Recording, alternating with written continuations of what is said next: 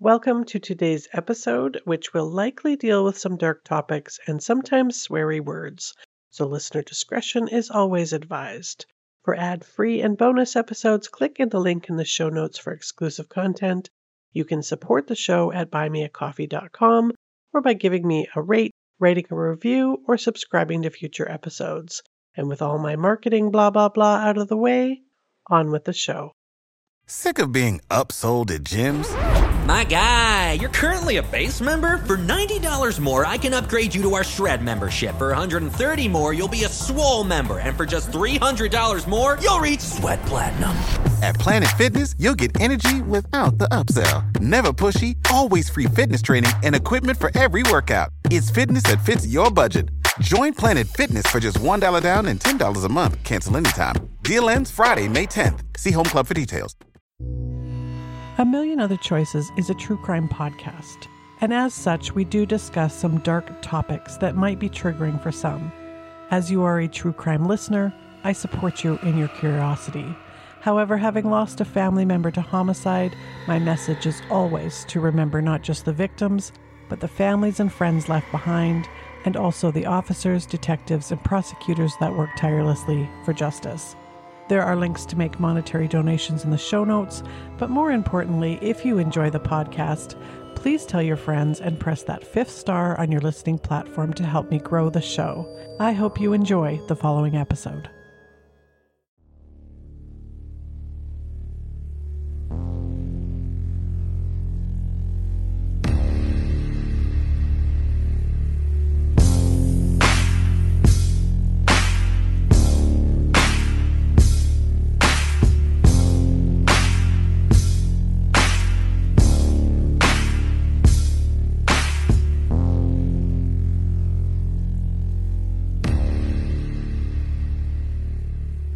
Hi crime fans, and welcome to another episode of A Million Other Choices. I'm your host, Kim. Thank you for joining me again today for another sad and demented story. This one is particularly demented. Today we are going out to Moncton, New Brunswick. This story was a listener recommendation by somebody that would prefer to be anonymous. This case deals with addiction and drugs. And it's a difficult one because on one hand, I understand addiction to a certain degree.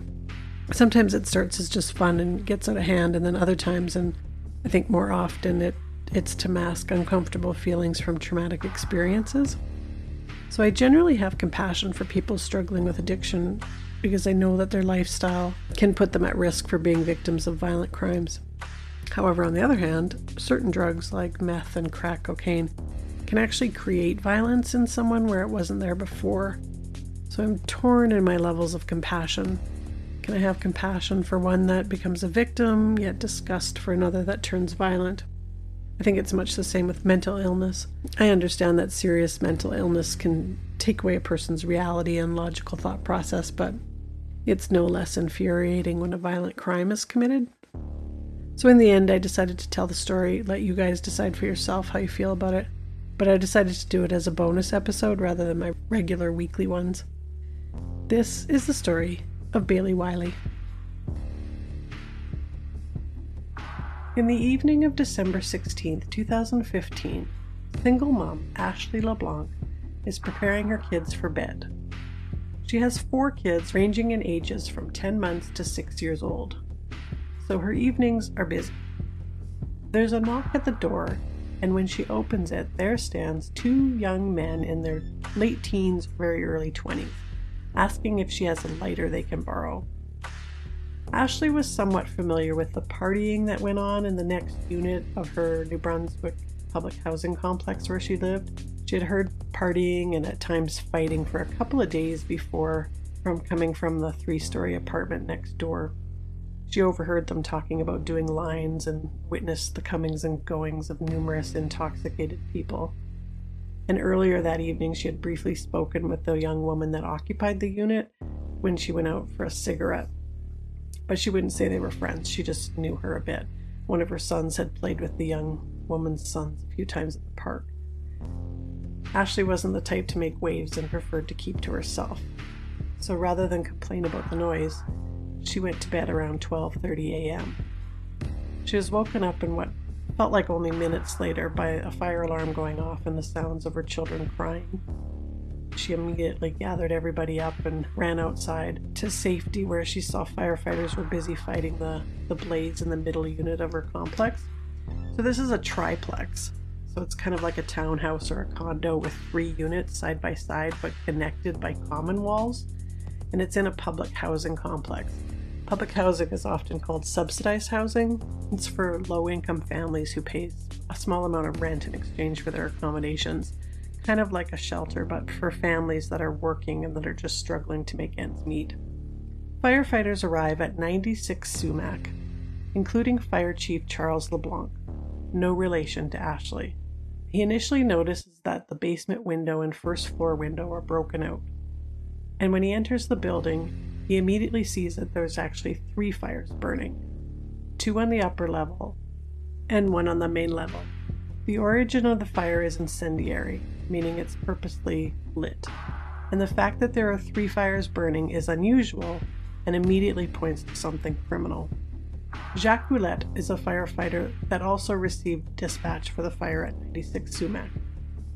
Being that it's a middle unit with 2 other units attached, it escalated to a very serious matter. He and Captain Daryl Doucette enter the building.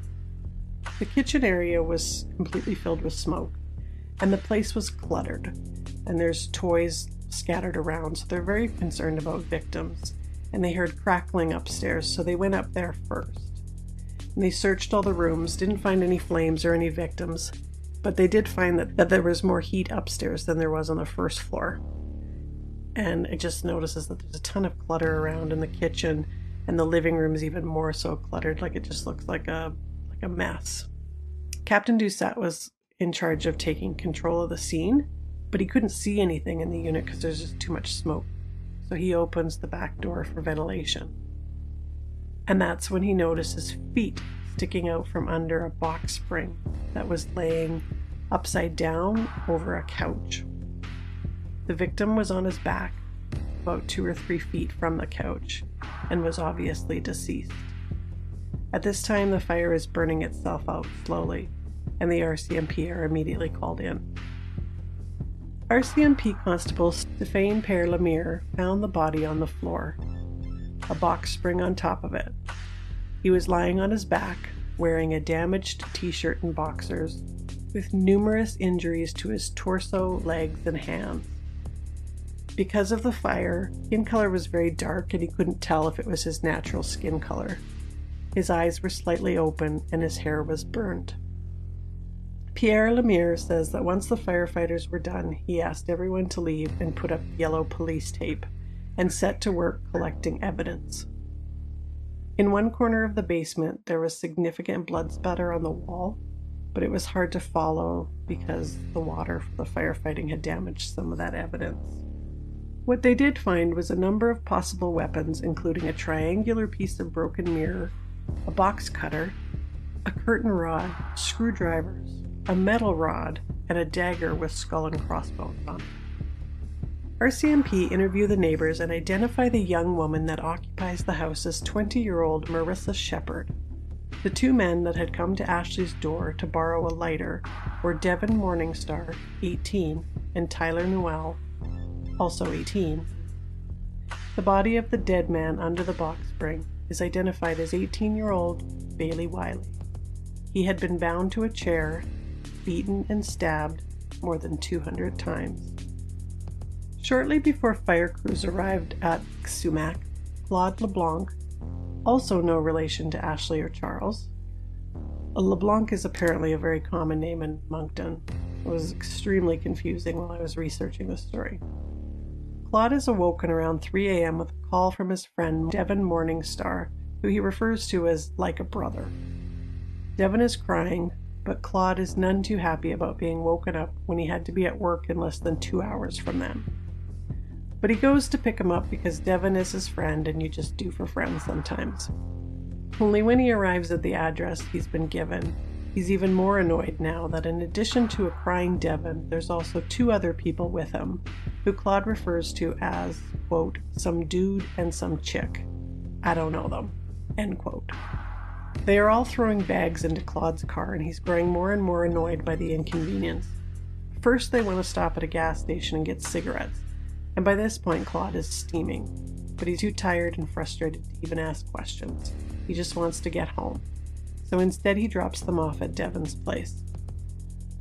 Bailey Wylie was born to Amanda Wylie on April 6, 1997.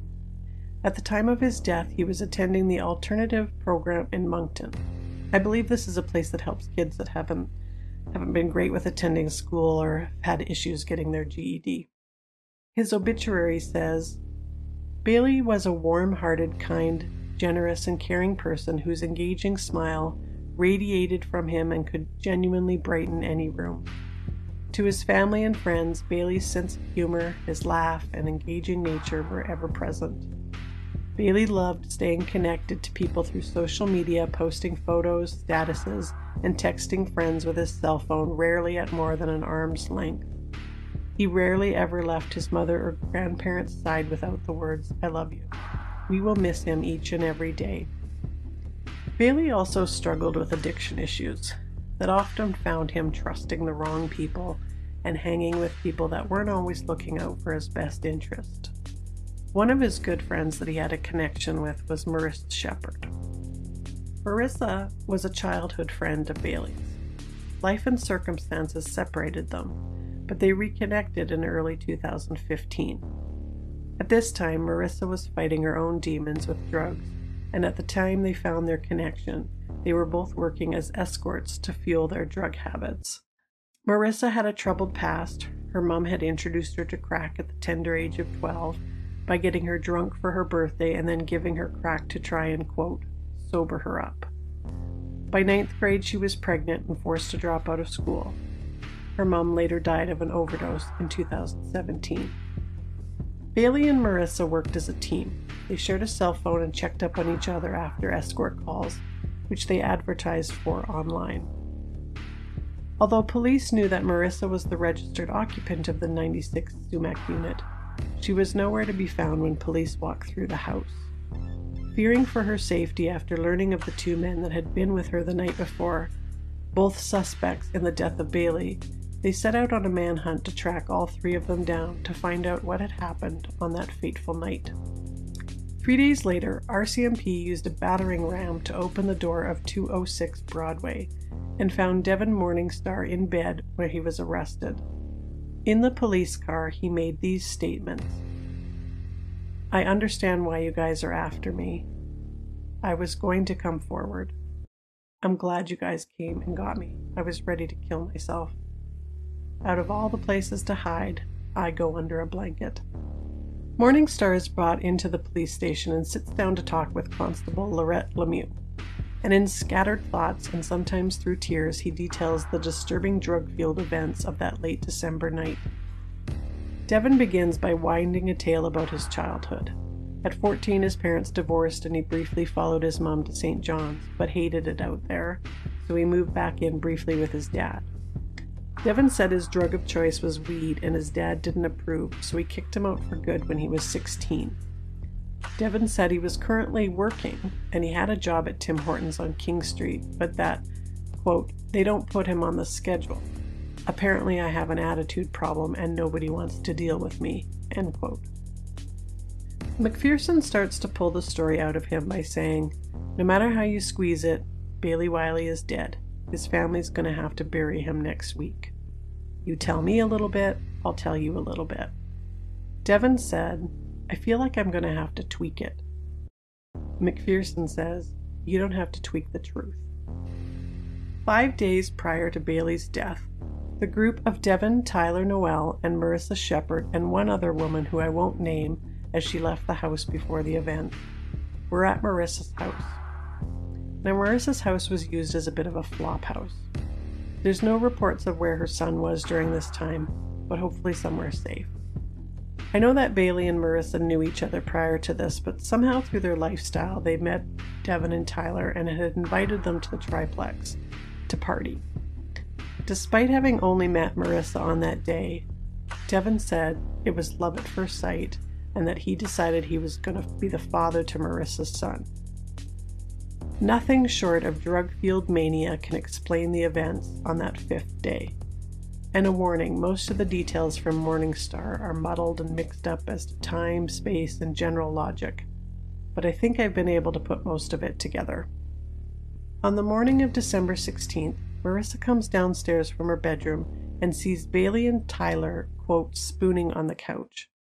Bailey tells Marissa that last night him and Tyler hooked up, and he's got pictures of it on his phone. Tyler was high and doesn't remember it. Marissa knows that Tyler's going to be pissed when he sobers up. Throughout the day, they're sitting around smoking weed, and Bailey's talking about it.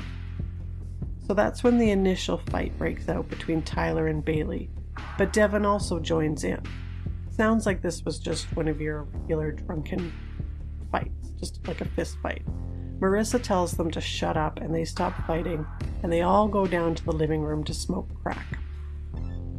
While Marissa was out on an escort call, Devin says that Bailey threatened to report him and Tyler to the police because of the drugs that they had in their possession, as well as a firearm owned by Tyler. So they take him to the basement and beat him up. Now, they're all on crack at this time, so it was more likely drug-induced paranoia more than actual threats to rat them out.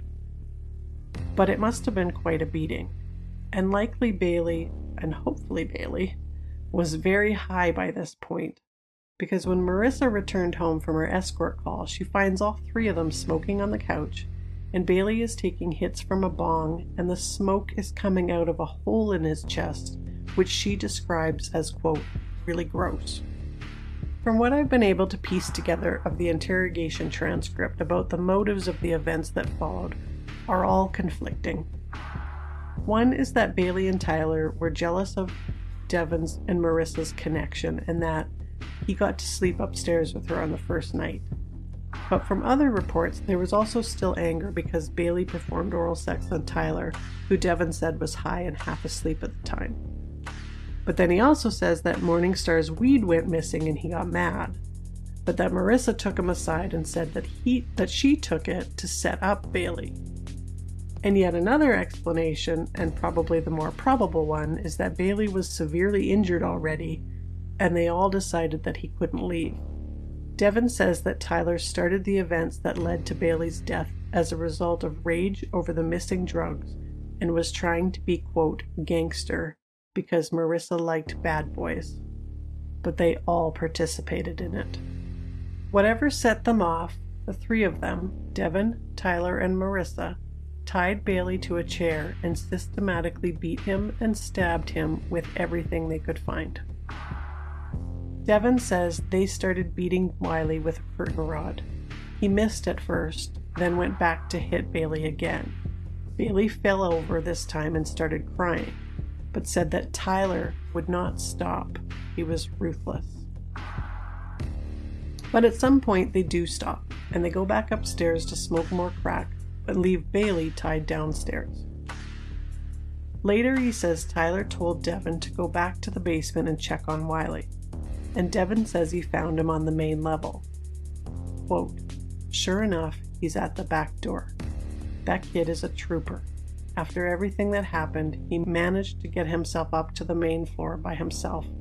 End quote. He says he then cracked Bailey again with a curtain rod. Constable McPherson asks Devin where else Bailey was stabbed and gives him a diagram of the outline of a person's body. Morningstar takes the pen and aggressively stabs the diagram, ripping the paper with holes from the pen, and says, quote, everywhere. The doctor who performed Bailey Wylie's autopsy found that he suffered more than 140 sharp force injuries, most of them while alive. Once Bailey was dead, they decided that starting a fire was the best decision as no body, no crime. But the group was disorganized while starting the fires and they were trying to move things out of the unit at the same time. Devin says he doesn't know who actually sparked the fire, but that the fire had started before they were done moving things out. He said that Marissa was spraying the box spring with something. Devin Morningstar was charged with first-degree murder and arson. Tyler Noel and Marissa Shepard were declared persons of interest but unable to be located. Canada-wide warrants were issued for the pair on December 28th. Devon Morningstar, Tyler Noel, and Marissa Shepard have all been charged with first-degree murder in the death of Bailey Wylie. Wylie's body was discovered in the aftermath of an early morning house fire in Moncton, New Brunswick on December 17. Morningstar was taken into custody shortly after the crime. The two other murder suspects, Noel and Shepard, went on the run. On January 10, police were called after Noel and two others were seen breaking into a cottage in Elgin. The three were arrested some 20 kilometers away after a short car chase. Shepard, meanwhile, is still on the run, having managed to elude authorities for more than 3 weeks now. She has a tattoo with the name Stephen on the back of her neck and another one of a crown on her chest. With an uncanny knack for changing her appearance, it might not be so easy to track the young fugitive down. The RCMP have received numerous tips, but none have proven fruitful. Citizens are being urged to get a good look at Shepard's social media photos and hopefully help locate her. So it wasn't until March 1, 2016 when a tip from the public led the police to the Comfort Inn in the area of Shedak Road and Louisville Road in Moncton where she was arrested. Devon was the first to stand trial. He pled not guilty despite his interrogation room confession. He was sentenced to 25 years to life in prison for the first-degree murder of Bailey Wylie and for an additional 3 years for arson. The first degree in this case was due to unlawful confinement. There are certain criteria that has to be present for first degree: planned and deliberate murder, contracted murder, murder of a peace officer or corrections officer in the course of their duties, murder while committing or attempting to commit the hijacking of an aircraft, sexual assault, kidnap, or hostage-taking, murder while committing criminal harassment, murder committed in the course of a terrorist activity, murder in connection with a criminal organization, or murder while committing intimidation of a justice system participant or a journalist reporting on organized crime. So a murder while being unlawfully confined is the same as kidnapping, so it is one of the criteria for first-degree murder. Justice John Walsh said, quote, "You deny that you are a monster, and I heard what you had to say. I've taken note of your age and that you help police. I agree you are no monster, but you will be held accountable for your actions. I have no words for the family of the victims or the accused. 2 families destroyed, 1 literally forever. Wylie was no threat. He was a victim and a target for reasons I find incomprehensible." End quote. He appealed the first-degree conviction on grounds of unlawful confinement. Meanwhile, Tyler Noah pled guilty to second-degree murder and arson with disregard for human life. Second-degree murder carries an automatic 25-year sentence, but varying degrees of eligibility for parole. Justice Stephen McNally took into account Tyler's childhood issues of growing up with a drug-addicted and abusive mom and a dad that had been incarcerated for most of his young life, but also considered the motive behind the beating and killing as perplexing and self-serving. In the end, Tyler Noel will be eligible for parole in 19 years. Marissa Shepard's case is a bit more convoluted. She initially pled not guilty in 2015 to first-degree murder and arson with disregard for human life, and was convicted after a jury found her guilty. But the verdict was based heavily on the interrogation video of Morningstar that placed her at the scene and as a participant. She appealed her conviction, and in 2018 she was granted a new trial as the videotaped evidence was highly prejudicial and should have been vetted and edited before being shown to the jury. She then pled guilty to the lesser charge of manslaughter and arson. That case went to trial on August 19, 2021. In her statement of facts, she said that she had participated due to fears that Devon and Tyler would turn against her if she didn't. At that hearing, Bailey's aunt Angela said, quote, "I once believed that monsters were make-believe. Now I know they live in real life. 2,072 days have passed since I heard his voice, since I've held him, kissed him on his warm cheek." End quote. Marissa wore all black and a mask and seemed not to show any emotion while Wylie's aunt read her statement. She responded simply with, I'm very sorry for what happened. I'm just sorry," but only briefly glanced at Bailey's family in the courtroom. Justice Jean-Paul Ouellette agreed with the Crown's joint recommendation of 12 years in prison for manslaughter and 3 years for arson to be served concurrently. Marissa, who has been in custody since March 1st, 2016, will be credited 1.5 days for every day served. So that works out to about 8 years she gets credit for, so I guess she'll be out in 4. She was also given a lifetime ban on owning a firearm and ammunition and ordered to have no contact with members of Wylie's family. While she was waiting for her new trial, Marissa was keeping herself busy on Canadian Inmates Connect, a sort of dating app for convicted felons. Now here, I'll read you her profile in case she sounds like someone you've been looking all your life for. Hi, my name is Marissa June and I'm from New Brunswick. I'm currently on appeal serving time on a life sentence, taken advantage of by our poor justice system, but they haven't defeated me yet. I do not talk about my crime as I am still going through the court appearances. I am a strong, independent woman with wisdom way beyond my years. I'm 5'4", well fit, slim, brown eyes, and naturally wavy brown hair. I am a girly girl who adores makeup and taking care of herself. I maintain a positive attitude, enjoy a great laugh. I like to do crafty things as well as drawing. I'm educating myself while I'm here and take advantage of my time to keep myself busy. I am humble and easy to get along with. I am pro-ethnicity and studying different religions. My astrological sign is Cancer, and I believe it serves me well describing my character. I am looking for nothing more than an intelligent conversation and meeting new friends. Hope to hear from you. Take care. Devin Morningstar's appeal was denied by the Supreme Court, and he will serve the minimum of 25 years. The family of Bailey has said that donations can be made to the Youth Impact Janus Moncton. Their website is youthimpact.org and states that, "At Youth Impact Janus, we know that even one person falling through the cracks is too many. We believe our youth are the world changers of tomorrow, and we are committed to ensuring that every young person has the opportunity to reach the promise of their full potential."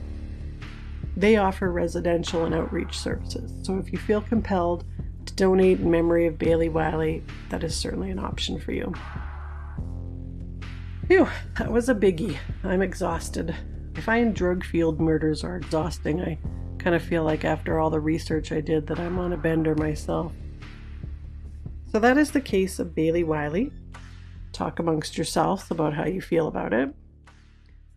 Join me next week for another case. Please watch my Instagram and website for updates, and as always, you can email me at amillionotherchoices@outlook.com. Thank you so much for listening, everyone.